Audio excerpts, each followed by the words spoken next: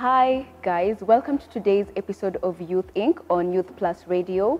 My name is Zawadi, your host for today. We are a platform that is passionate about the youth and conversations that inspire the youth as well. And on today's episode, we have a very young entrepreneur who has inspired a lot of youth out there and young people.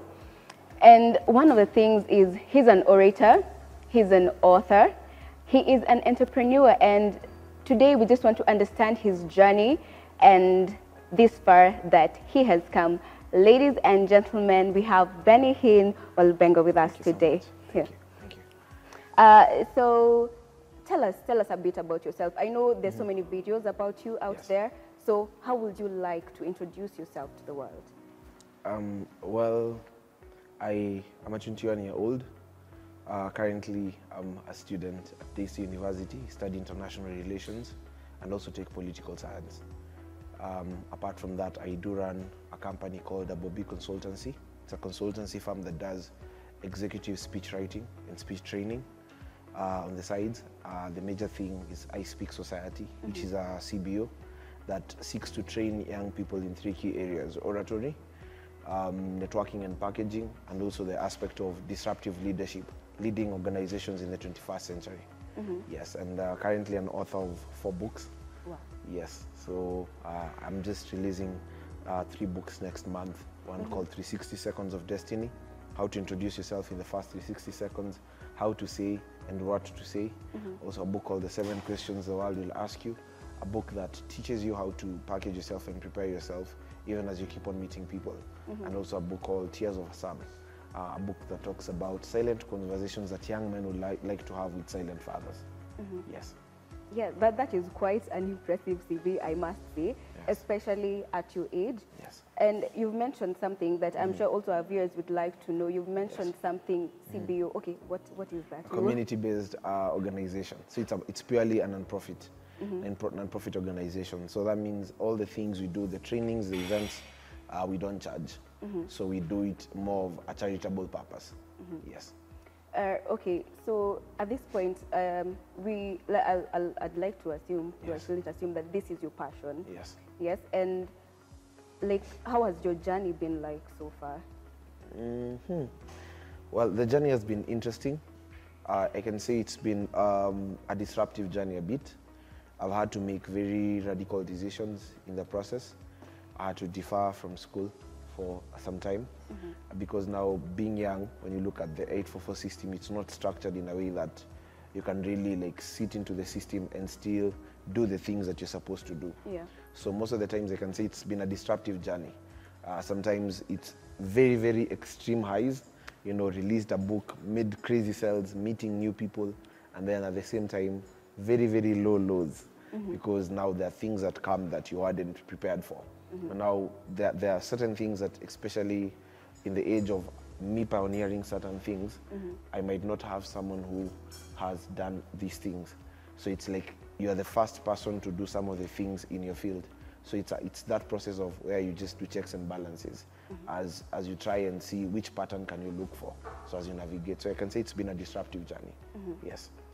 Let's delve on the highs a bit before we go to the lows. Yes. And you break a couple of hearts here in terms of the entrepreneurial journey. There is oration. Yes. You as an orator. Yes. And there is public speaking. Yes. So where do you draw the line? What's the difference between the two? So the orator bit is more a bit technical. So in public speaking, we have like 5 different areas. In Africa, people know the motivational speakers only. Yeah. So motivational speakers give hope. They try to speak to people's hearts. Then there is keynote speakers. These are people who speak on specific subjects. So they give keynotes, and specifically in terms of public angles, they don't sit in panels, they stand alone on stage. So like the way TED Talk does. Then you have panel speakers. So panel speakers are people who might not do a standalone, but they can sit in a panel and contribute in terms of ideas. And then we have people who are called thought output speakers. These are people who either they can release their material through podcast, so they are speaking, but they're not really speaking to people. So they release their thoughts in terms of voices, but through other means, other media. So you might not see them speaking. And then we have people called public speakers. Now, public speakers are someone who's speaking about anything. So they're not really defined. Now, in terms of oratory, this is someone who is speaking about public speaking. Yes, so that's where the difference is. So oratory now is the aspect where you're not just speaking, but you're actually speaking about public speaking. Yes. Okay, that is quite interesting. So from your platforms or from your journey, we've seen that you actually really do have high level people coming for your talks and all that. Guests that you invite are actually really high level. So how do you get in touch with them? How do you get these people? So it first began as an interesting journey. When I was in high school, I was in the great debaters contest. So I won 7 medals at the great debaters, and that now, like, it opened me to another world, that actually this thing, you can push it to another level. Because at that time, great debaters was the only platform and music festival where people will be able to speak and, you know, like, express their giftings in terms of public speaking and choral verses. And so for me now, I looked at it from an angle, if I finish high school, where do I go next? So I realized there is no such a platform. And like now, maybe when you go to other developed nations, there is TED Talk, there is Toastmasters and all that. So I thought of now beginning something that's more Kenyan. So what I did first, I started building networks strategically. So I've sat under Pastor T Mwangi. He's the guy who's mentored me a lot. I worked under him, but then later now, he told me, you see me, I'm a pastor, you are an orator. So I have to figure out your path.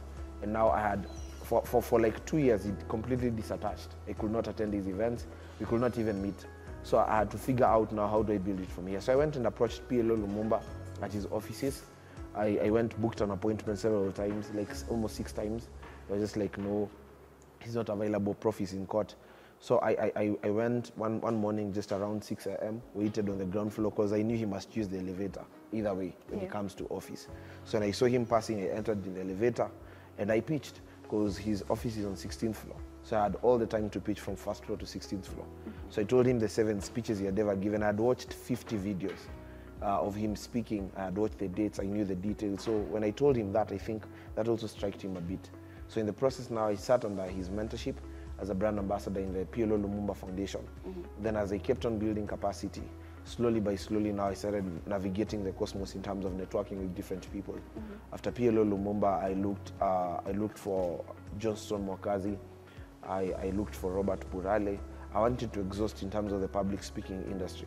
So I went on YouTube, searched, created a list of around 46 speakers, not just in Kenya, but East Africa and Africa at large. So I was now trying to check them out. Then later on, I began listening to Vusi Fembekwayo. Then one day I just woke up in the morning and I sent him a voice note on Instagram. I had studied something to do with neuroscience, and they had said, if you send someone a voice note, it's very hard for them to ignore you. So they'll actually be triggered to listen. It shouldn't be more than 41 seconds because now the human brain does not focus, especially if you're a stranger, for more than 41 seconds. So I sent a voice note of 41 seconds with everything that I had in mind. Told him my vision, told him why I need to meet him, and actually the value will give him. So I listened to that. He was like, okay, let's do this. So he wasn't available, but he was coming to Kenya. But he sent me one of his proteges who came to Kenya, and they actually like funded 90% of the event. So that's the first time I gathered 1,500 young people last year in April. Then from there now, I saw possibilities in this. So now I began just daring the storms, calling people, asking them out. But before that, I knew how to package myself. I knew how to communicate. I knew how to attract their attention. I knew now how to like show them the value. Because as I was meeting these people, I wasn't asking for any other thing. And this one I learned from the late Dr. Chris Kirubi, who I also sat under his mentorship. That when you meet wealthy people, you don't ask for money. You don't borrow anything. Just give them value, vision. So that also now started attracting a pool. And then I packaged myself on social media, changed my social media name to fit my brand. And then anytime I would meet these people, a request for a picture. Kindly, sir, would you mind if we take a picture? So as I'm putting all these pictures on the social media, it seems to give a track record that this is not just someone who began the other day. He has a journey all through it. So, yeah. Okay, so in short, you're saying that even before you approach these people, you know how to brand yourself and package yourself in such a way that if you're given 30 seconds, Yes. you can be able to, articulate yourself. It's Yes. not just going there and, saying, hi, sir, and you have nothing else to Yes, say. yes, yes. Well, I think that is a really good pointer for you guys. So just know how to, package yourself and speak to that. Okay, let's switch a bit now to Double B Yes. consultancy. Yes, tell us a bit about that. So Double B, now as time went by, I could get people calling me and they're like, now I'm going to give a speech tomorrow. I need you to prepare something. So I'm so passionate about studying and research. So I would always have something for everyone. So I remember there's a time someone sent me a speech. He's a governor in this country last year. He was going to give an acceptance speech. So I wrote that speech. And then he went and gave that speech and he was given a standing ovation. I used to do it for fun. So when people ask me for speeches, I would just send them in. And then after that, he sent me 30,000. I was like, okay. So I called him and he was like, now I want you to start training me officially for public speaking. And so I now decided to package it differently, not to be something that I do for fun or as passion, but now to see how I can monetize it. So I started now looking at it from a need perspective. What do people need? What are they looking for? And how can we package it? How can we package it differently?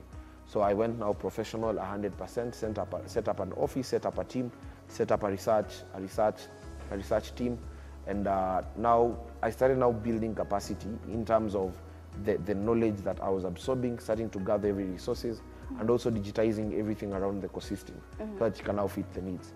And I can say, by God's grace, so far for the last 6 months, I've been able to get 54 clients. And I've been able also to train one-on-one clients, more than 60 of them. And also in terms of the corporate companies that I've spoken and trained, right now I think there are 22 corporate companies. So yeah. Okay, so for the benefit of those people who want to actually monetize something that they're passionate about, how do you come up with your rates or your rate card? How do you know how much to charge someone for different packages? How do you come up with that rate card? Okay, so you look at it relationally. So there are 3 types of relationships. There's progressive relationships, there's seasonal relationships, and there's one-time relationship. One-time relationships are purely monetary. You charge because you don't have any other association. Seasonal relationships are people who are your clients, but you're also learning from them. So to them, you charge them, but at the same time, also have it in mind that you're getting value as you build the relationship. Progressive relationships, like for example, by God's grace, I trained the daughter of the president, Charlene. So we do a few things with her. So when she approached me, these are progressive relationship because he's someone who can introduce you to other people and other places. So for that nature of relationship, you don't put the monetary basis first. If you cannot access that person, if it's a rare type of relationship, you speak from a language of this is what I would have charged, but because it is you, you can cover this basic cost. And whatever you think you can actually pay, I'll appreciate because you're getting more than just money. So you look at it from that angle, you look at it from relationally. Because if you look at it transactionally, there are things you might miss out. So you look at it relationally more than transactional. So you just look at it from that angle. Then from there, in terms of charging and rate cards, you also look at the sphere in general. Where do you stand? So like currently, if I can say amongst young people, I can say I'm somewhere. I can't like say the specific position, but I know I'm somewhere. In terms of the whole country, I'm somewhere but not yet there. So you look at it from that angle. So I also have mentors whom I ask questions, like Dr. Wale Akinyemi, where I sit close to them, and I ask them questions. How do you charge? How would you charge if it is this and all that? So when they answer me, I now come back, look at it, and then now create something. Okay, so being a young person Yes. and a CEO, Yes. what I'd like to understand is, do you have older people than you who are under you, and how do you manage such kind of relationship? Yes, I do. Actually, 60% of my team. So it's just coming from a place of wisdom in terms of managing those relationships. So I sit closer to very old people because now these are things you can't study in books. How to handle them, because these people are different. At times, they might be intimidated. So you need to know how to handle even conversations with them when there are issues. So one, you just build a system. So they answer to a system, they don't answer to you. Then number two is that aspect of building the relationship past work. So in one way or the other, they will find you more approachable. And then also just making them understand that, by the way, I'm here, but then I also respect you as a person, but then we have to work. So also it's that aspect. And then also that aspect of also giving them constant affirmation that, by the way, I really honor you guys, you know, keeping on reminding them. So it keeps them also on tabs that, yes, I'm working for this person, but then they're not exerting the authority upon me. And then for me, I also learned it quite early enough. By the mistakes I made early, they are in relationships I lost in the path. And so now there are lessons I learned. So also there are things I can say now, one learns when you make a mistake in terms of how you relate with people. And then after you learn them, now there are mistakes you can't make. So it's also something that came as a learning process, and I'm still even learning. Okay. Yes. So now that you've said that there are a couple of mistakes that you've done and you've learned from them, now let us speak about your lowest times. You can just give one case scenario of how that moment was and how you came back up from it. Okay, so I remember last year, especially when we began the conventions and the county tours, there are times after an event, maybe partners have promised to sponsor an event, then all of a sudden you've gone to the event and everyone has pulled back. I remember there is a time, 24 hours to the event, almost like 3 partners pulled back when they just discovered, you know, this event, majority of the people attending are young people in campus. And they were like, maybe we want to get value. And these were like the major clients, the major partners. So that was a very low moment, because now I was in a place where, should I cancel the event? Should we not cancel? But then we went ahead to do the event. And now things were being bought in the middle of the event. And I can say that was the most successful event, able to gather 3,000 young people at MKU. So I can say that was one of the low moments. Also, at a certain point, because now we are a non-profit, and I can say the capacity at that time wasn't as much as it is this time.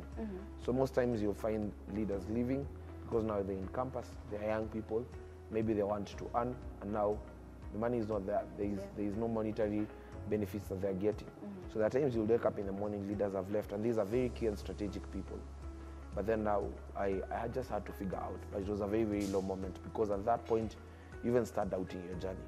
Yes. Okay, we'll speak a bit about you and how the future looks like for you. We've had so many young people come up, and in the middle of it, they get lost, they lose motivation.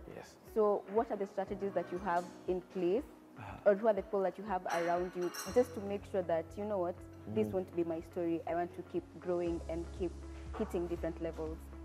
So apparently, this is not a game of motivation. It's a cause. So there are days you're not motivated. There are mornings I wake up and I don't feel like. Yesterday we were pitching in 30 companies. So we sent out a team, and we were not feeling like doing it, but then we have to do it. So I can say it's a cause. When now it gets to a level where it's a cause, it's not about your emotions anymore. It's about doing what's supposed to be done. And also, number 2, there is the conviction. When you gain the conviction and see the impact, someone said, when your dreams are too big, some things are too small. And so when you see the conviction towards the dream, there's a way now you start building the muscles towards it. Now, what I've done, the team I'm building, I make sure that they have actually more capacity than I have. So expose them to high levels of mentorship. So if you're in charge of finance, my work is to introduce you to the CEO of a certain bank. If you're in charge of legal affairs, my work is to introduce you to the best law firm. So they get the best level of mentorship. And also, we ensure, part of my leadership team, we ensure that they also read books. So you have a book club within the organization. We do adequate research. We've also built capacity in terms of mastery. That can you communicate for the next 10 minutes as a leader fluently, eloquently, you understand the organization inside out. And you also understand how to get to people's hearts. So such things now, when I don't feel like doing it, there are people who can carry the burden. And then now it's from a place of, I give them the vision, let them run with it. So in the process now, I'm able to even balance. So even when I'm focused on these other things, the vision does not stop.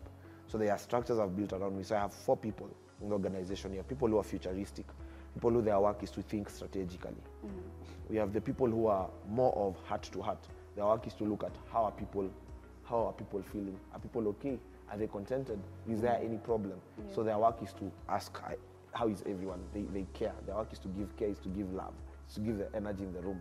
Then I have people who are more creators. They are creative, so their work is to think about the organization in terms of PR, in terms of what are people saying out there, what ideas should we come up with. Then I have people who are systematic and structured. Their work now is the paperwork. Their work is to make sure that systems are actually working. So when you have all these 4 people around you, especially as a young person, it sorts you out. But if you do everything, you'll get tired. So yeah. Okay. Before we even wind up, I'd like to understand, now that you usually have, you have one session after another. So before the day that you are supposed to have an event, what does your preparation process looks like? How do you position your state of mind? Okay. Before I do an event, for me, I sit at home, I meditate as I pray and prepare on what I'll speak. But then before that, we have a team of like 20 people who they don't do any other thing. Their work is to plan events, from how it will start to how it will end. So I realized that hack now late last year, and now I'm applying it in most of our events. Because I realized there's normally a lot of pressure. You get drained, especially when you're about to do events. So I can say now this year we formed a team of 20 people who their work is just to plan, strategize, and think about it, brainstorm as we keep on building. So I can say right now it's a bit easy. We just do now checks and balances in terms of the branding, in terms of things like snacks, in terms of the people coming, the logistics, in terms of packaging, in terms of has everyone been sorted out, the payments and all that. So yeah.